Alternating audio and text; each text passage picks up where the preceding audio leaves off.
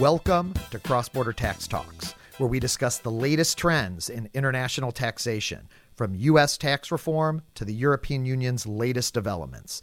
I'm Doug McConey, PwC's U.S. International Tax Services leader. On this week's episode of Cross-Border Tax Talks, we're back in our D.C. studio, where I'm excited to be joined by John Lieber. John is a principal in our National Economics and Statistics Group. Prior to joining PwC, John worked as the practice head for the United States at the Eurasia Group, the largest political risk consulting firm. John, welcome to the podcast. Thank you, Doug. So, a lot of talk post-election about trade and even pre-election about trade.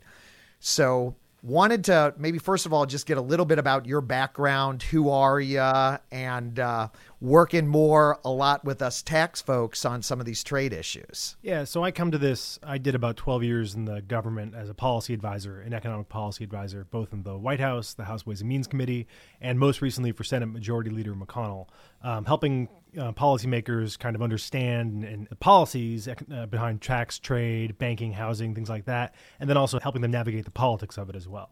So, my background's all in this policy world. So talk a little bit about tariffs and lots of discussions about trade wars and what's taking place.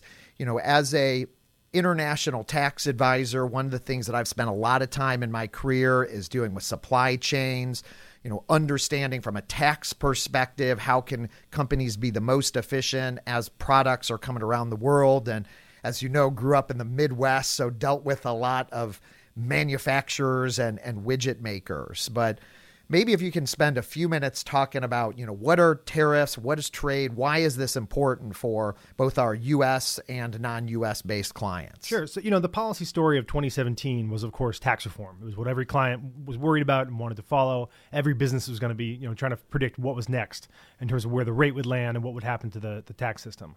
And the policy story of 2018, and I think for 2019 as well, is going to be this trade issue.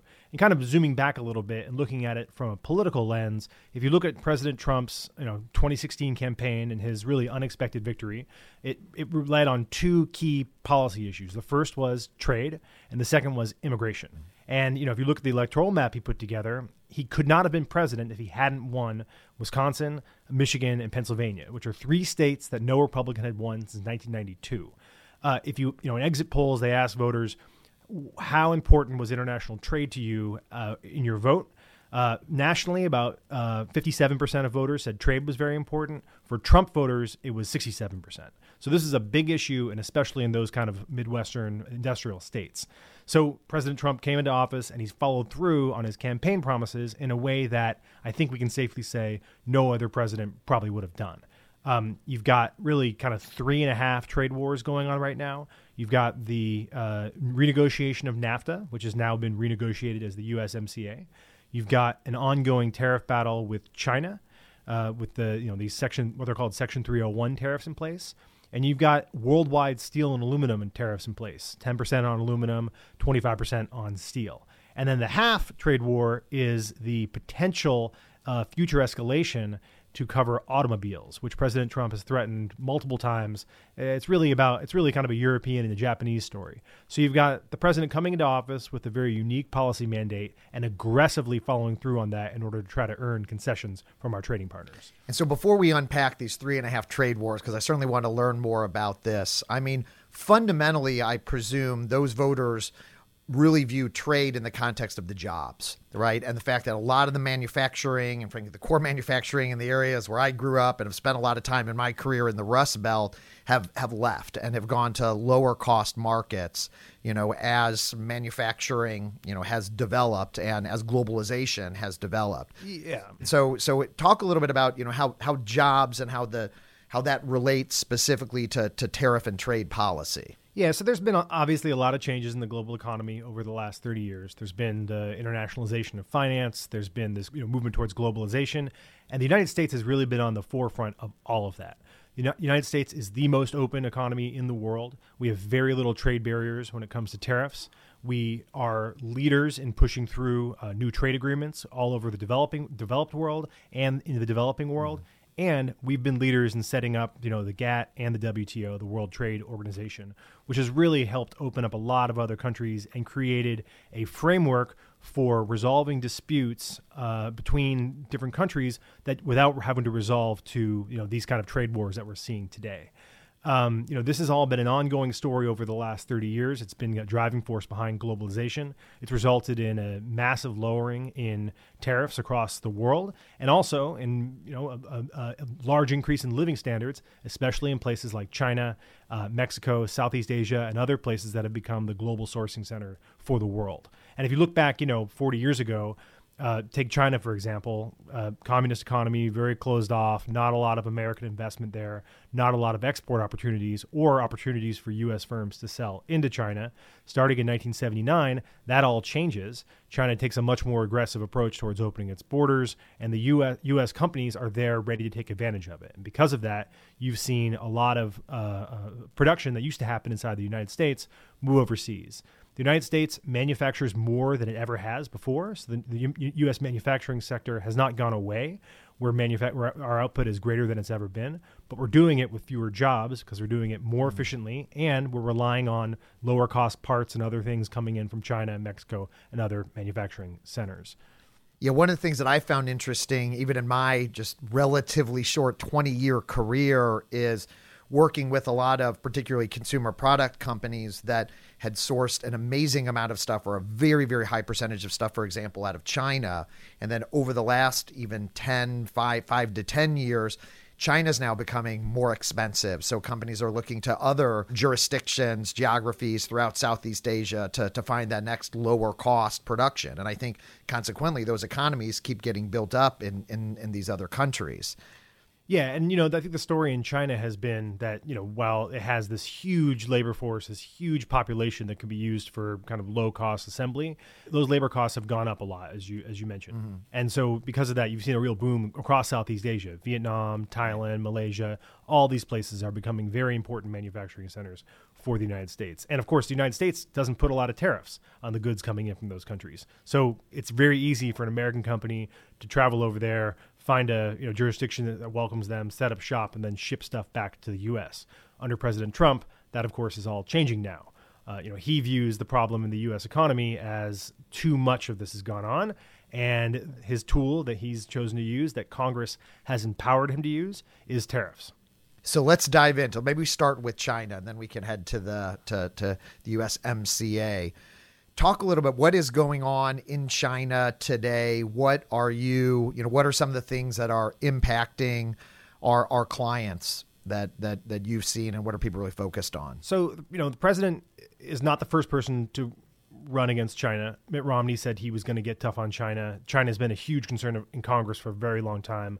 There's been efforts to sanction China for currency manipulation in the 2000s, which a lot of American manufacturers were accusing them of doing at the time. Congress has given the president enormous authorities to renegotiate or to impose tariffs during a trade negotiation.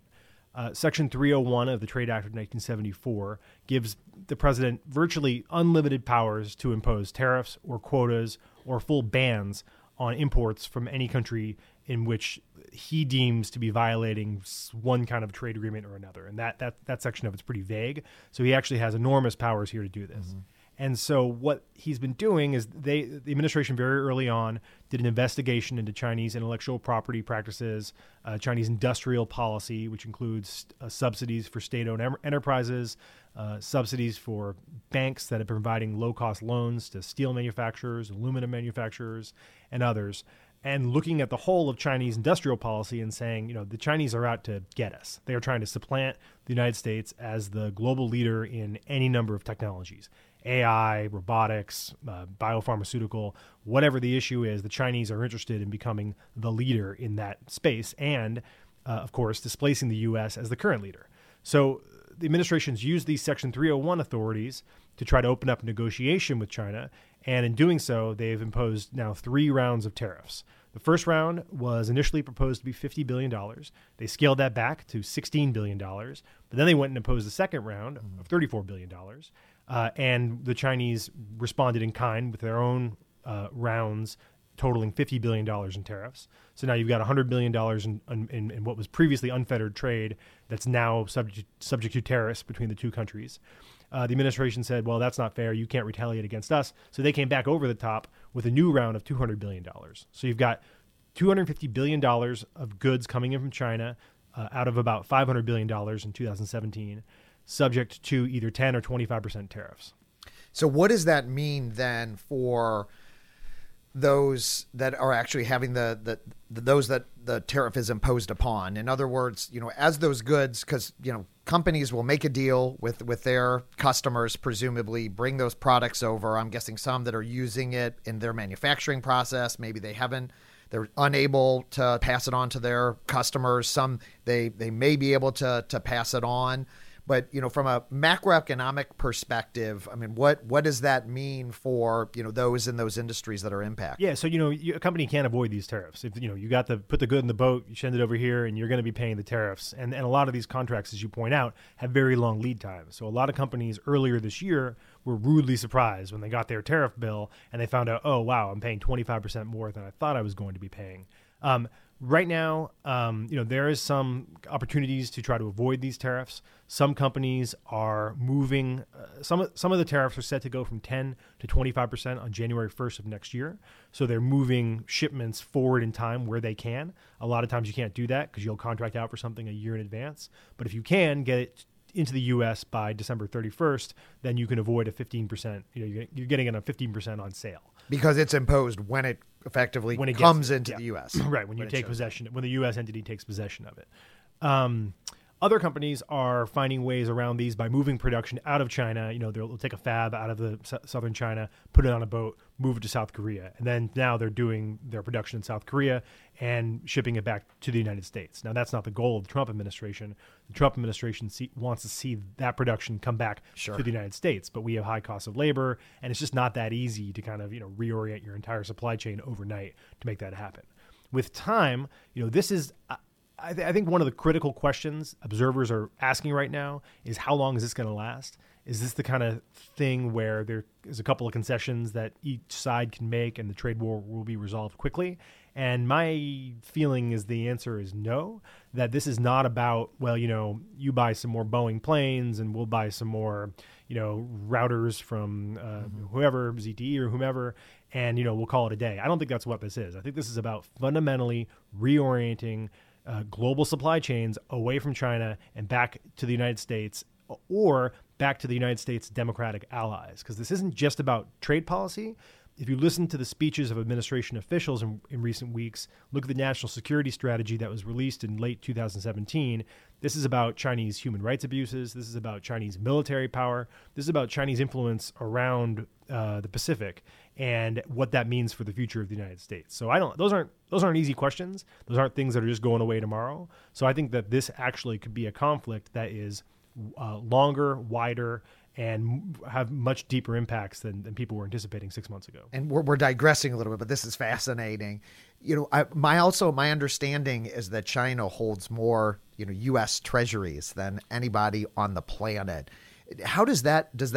I mean, that seems like a pretty important card that they could play to manage some of these issues, but I haven't really read or heard much about that. Or do those just kind of separate issues? No, it could be, and that's a threat that's been played before.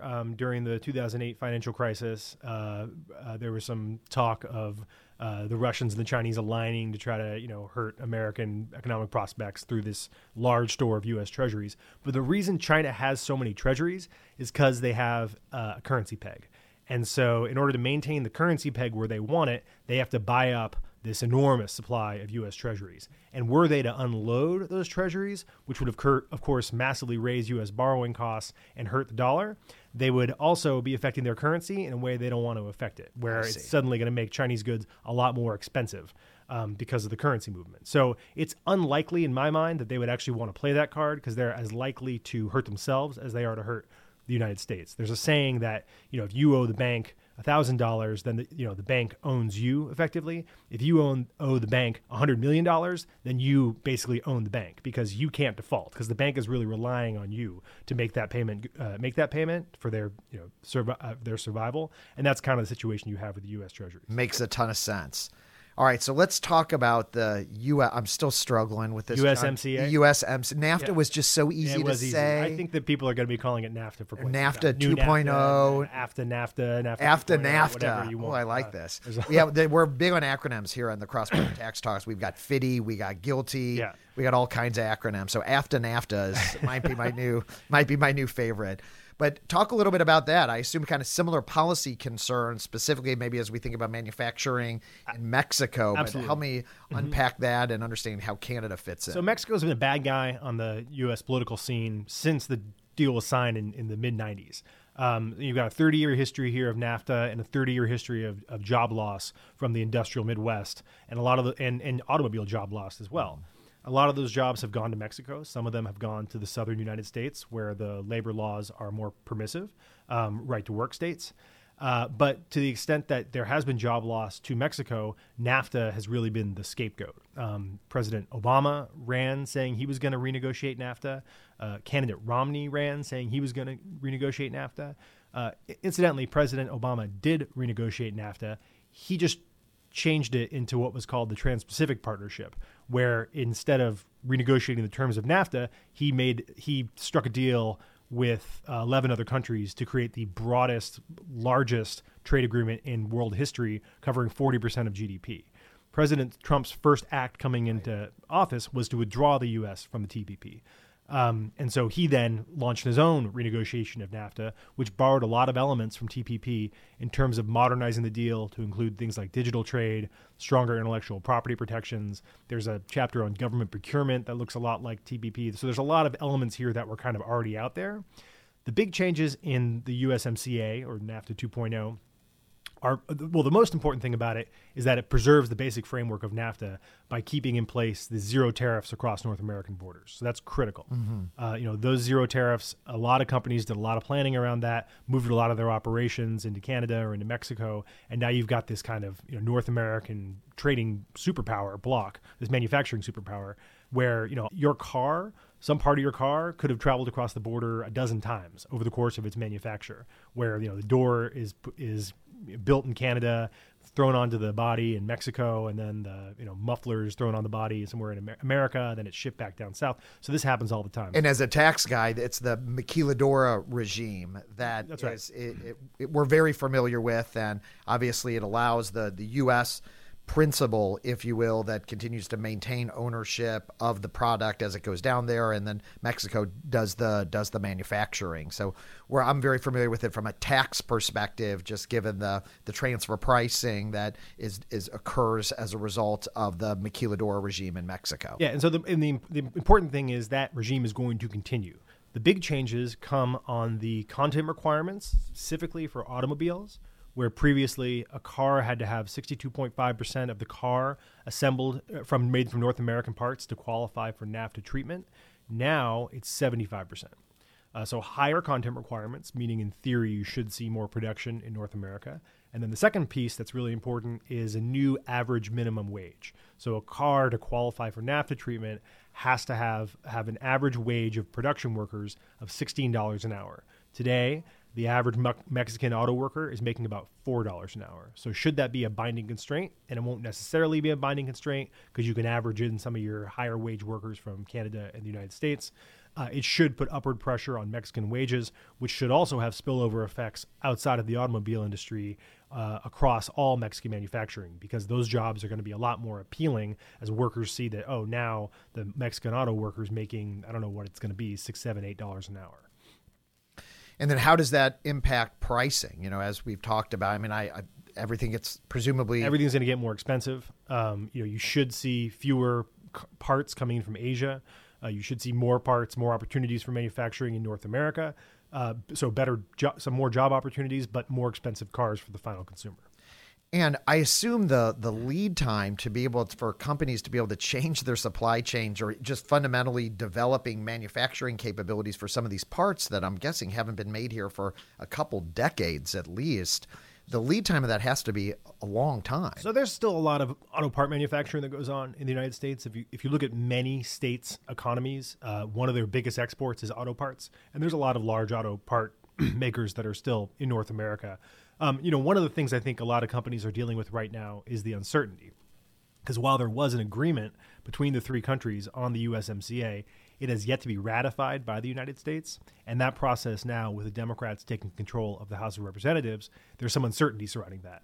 Ultimately, I still expect it will get ratified next year, but, it's an open question, and there may be some changes that have to come to the deal before that could happen. What is the ratification process, to remind me, for these type of trade agreements? We could do a whole other episode on the ratification process if you want, but basically there's something called Trade Promotion Authority, where Congress has told the administration, go ahead and negotiate some trade deals with whomever you want. Let us know before you do it. We want to know who you're talking to and why. Congress creates some constraints. You can do this, you can do that. We want you to try to achieve this. Look for this market access. Preserve this agricultural preference, whatever. The administration consults with Congress throughout the process, and then when they're done, they present a final package to Congress, and they say, here's a trade bill, take it or leave it. Congress then considers it under expedited procedures, meaning it has a set timeline by which they have to vote, and they can't amend it.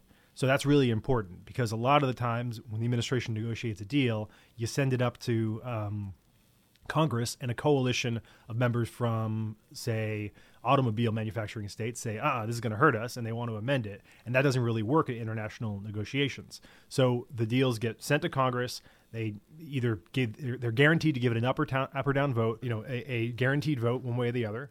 And I don't think there's ever been a trade deal under this process that failed. Okay. The U.S.-Colombia trade agreement in 2008 was submitted to Congress under Trade Promotion Authority, and Nancy Pelosi, the then speaker, passed a rule to say, no, we're not considering this. And she they call that turning off the clock, because once it's submitted, that starts the consideration clock. President Bush had to basically withdraw the agreement, and then President Obama renegotiated the agreement over the next 3 years and finally resubmitted it for ratification and got it through. Got it. All right, so the third one, steel and aluminum. Yeah, in some ways, this is kind of the least interesting one because there's not much happening on it. These were imposed last year. President Trump kind of did this as a way of fulfilling a campaign promise. And while it's gotten a lot of support amongst steel manufacturers in the U.S. and some support amongst steel workers unions in the U.S., most people are not very happy with it, including a lot of our trading partners. This was done under something called Section 201, which is another one of these powers that Congress has delegated to the president, and it allows the president to impose whatever tariffs he wants in cases where trade threatens the U.S. national security. So in this case, the Commerce Department does a study that says steel and aluminum, relying on imports of steel and aluminum, are threats to the U.S. military industrial manufacturing base. If we ever go to war, we can't rely on South Korean steel to make our tanks. So we need to put in place tariffs in order to improve the U.S. manufacturing capabilities and capacity. And in doing so, in order to get there, the president can put in place these tariffs. So he did that last year. It's really was an unexpected move because it's not just, China or Russia or places that may be considered hostile to the United States. It's also against Canada and Mexico, which are explicitly part of the U.S. defense production base. And these are countries that have, very aligned militarily and, not are staunch allies. Mm-hmm. But they're paying the tariffs as well. So worldwide, 25% tariffs on steel, 10% tariffs on aluminum. A couple of countries have worked out exemptions. South Korea, Brazil have quotas in place where they can ship a certain amount of steel, then they have to stop. And that's how they got around the tariffs. But otherwise, they're here. Looks like they're here for at least the indefinite future. A lot of people were surprised that Canada and Mexico didn't work out an exemption to these when they were renegotiating NAFTA. And there's some speculation they may find some way to get out of these tariffs before they actually sign the deal, NAFTA, on November 30th. So the U.S. was actually able to impose these tariffs on Mexico and Canada, despite even the existing NAFTA? Yeah, because there's a national security, because of the national security exemption. And the reality is when a country acts in a protectionist manner to impose tariffs, there's, other countries have recourse. They can go to the WTO and complain. NAFTA has special state-to-state tribunals they can complain to. But at the end of the day, your only real retribution is other tariffs. And so Canada and Mexico both responded by putting in place other tariffs. They retaliated in kind. But they really want access to the U.S. steel market, and so they really want these to go away. Sure. All right, and then the last one, the half, auto. Yeah, so the autos is kind of the big question mark, I think, going into 2019. There's a lot of unresolved issues in the trade space, like we talked about, China, USMCA.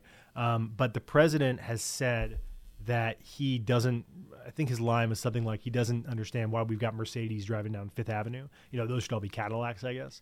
So he's threatened automobile tariffs, and this would be a significant escalation, because if you look at U.S.-China trade, we imported about $500 billion from China last year, and auto trade is about $500 billion of an industry. And it affects all of our biggest partners. It affects many politically important states. So, and the automobile industry in this country is enormous.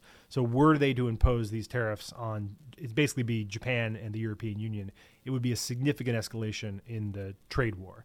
Interestingly, Canada and Mexico won a partial exemption from any future auto tariffs through the USMCA process, where the president or the administration said, you can continue to import current levels of automobiles and automobile parts into the United States, but beyond that, we would impose new tariffs.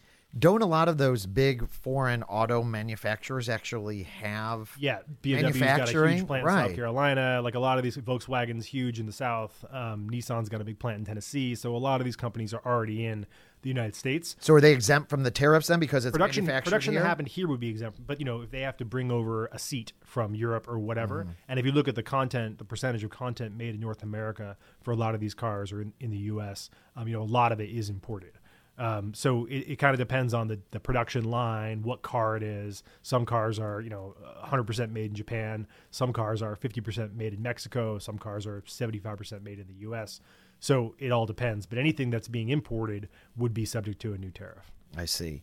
And this is speculative right now. We don't actually know if it's going to happen. President Trump is, he's using this threat as a way of opening negotiation channels, and that's been effective so far because there's now kind of bilateral talks between the EU and the US to kind of set up a framework for working towards an eventual free trade agreement. And the same thing's happening with Japan.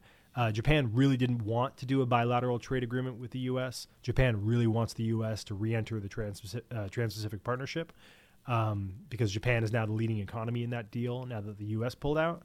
But because of the threat of auto tariffs, which would be extremely material for the Japanese economy, they've now started these bilateral negotiations. Yeah, this is just fascinating, John. I'm involved with a number of discussions with our clients from our business people where we think about some of the massive tax changes that are taking place across the globe. Obviously, first we have here in the U.S., where some of the things that we've talked about on the Cross Border Tax Talks podcast are global intangible low taxed income, which arguably is not really related to intangible or low taxed income, but which impacts companies, the base erosion anti-abuse tax, the foreign derived intangible income. All of these are impacting the economics, right, for our clients as they decide where should they put manufacturing, where do they want to expand, what deals do they look at. And then as we look around the world, we have the OECD BEPS initiative. Specifically, we've got the anti-tax avoidance directive. And, some of those provisions that aren't even, frankly, unique to Europe, just around the globe, are really impacting those decisions. And so a number of companies are kind of looking around saying, from a tax perspective, what is the most optimal supply chain under this new world order from a tax perspective? And then I think that now with these 3.5 trade wars, as you describe, that really impacts the economics as well, as far as where those decisions, to invest and how to make key investments. And obviously some of the tax incentive in the U.S. with immediate expensing, but then some of maybe the inconsistent policies with the way foreign derived intangible income really makes this a kind of multi-dimensional calculus. Right. It's extremely complicated. Certainly from a tariff perspective, if you want to sell to the U.S. market, you're better off being in the U.S. That's where you want to produce. Now, you may have higher labor costs. You may face labor shortages in the U.S. right now. With unemployment being below 4%, it's hard for companies to find the workers they need. But from a pure tariff perspective, if you want to sell here, it's best to be located here. Now, probably second best would be Canada or Mexico once the renegotiated NAFTA gets through, because those are designed to give tariff-free access into the United States. So those aren't bad places to be either. But, a lot of companies are trying to figure out, can we afford to move back to the U.S.? What does that look like? And if we can't, where do we go to try to minimize our tariff bill?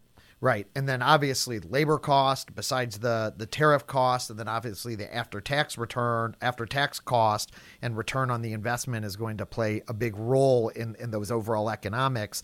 The U.S. obviously has moved down to a 21% rate, which kind of puts them in the middle of the pack. Canada and Mexico are still relatively high as far as the tax that you pay for, the income earned in those jurisdictions. And you've got immediate expensing, which is a real nice bonus if you want to relocate here and you're bringing factories back. So this is all a coordinated strategy. I mean, I think there's some dismissal of the administration as having this kind of coordinated strategy. But if you look at it, their goal is really to, shore up the American industrial base. And all of these policies combined really get at that. So I think in 5 years, what's the result of all these policies? Well, I think President Trump would like to see all these policies, meaning, more jobs, higher paying jobs, kind of, making America great again. That's what it's all about. Question if they're going to be that successful. I think there are price effects that happen when you are slapping tariffs on global supply chains. Interestingly, so far, if you look at the macroeconomic statistics, you haven't really seen an impact from these trade wars. Part of the reason for that is if you look at, the first place you'd expect that to show up would be in inflation because prices are going up. But that hasn't really happened yet. Interest rates are still low. Labor doesn't really have a strong bargaining position, so you're not seeing wages increase very quickly.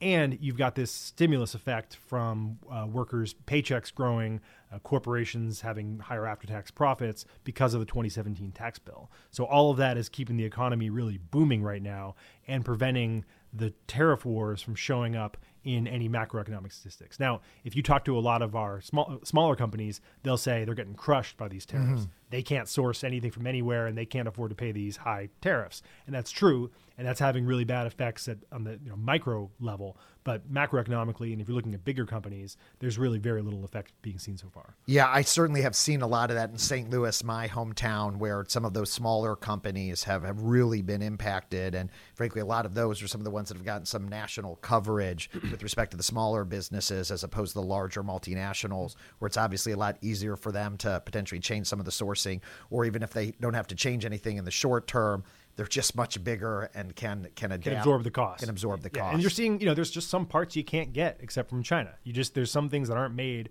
except that, either whether it's a natural resource or some kind of finished machine part or whatever it is, there's some things you just can't get outside of China. And it may take, maybe in a few years, the capacity is built up somewhere else. But that's going to take some time for that to work its way through the system. Well, John, this has been an incredibly educational session for myself to learn more about this. And it's going to be really interesting to see how things shake out over the coming months post-election and then over the years as far as some of the macroeconomic implications of the 3.5 trade wars. So thanks for tuning in to this week's episode of Cross-Border Tax Talks.